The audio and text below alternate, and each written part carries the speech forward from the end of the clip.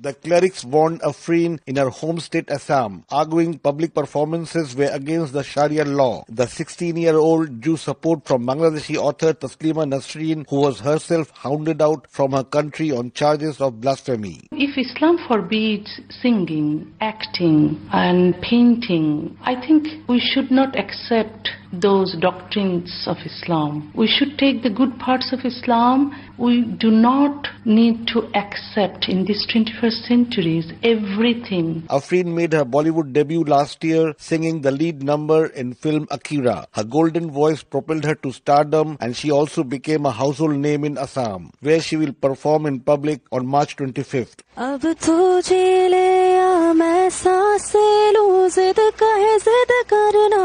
Assam's government ordered round-the-clock security for the artist, and India's ruling BJP party spokeswoman Shazia Ilmi fired a broadside at those who threatened Afrin. Very clear, there is no place for clergy in Islam. Everybody's religion is between them and their God. But prominent cleric Maulana Zakir Alam insisted the fatwa was a forgery to discredit Indian Muslims. Mainstream media is projecting these suspicious people as a mufti.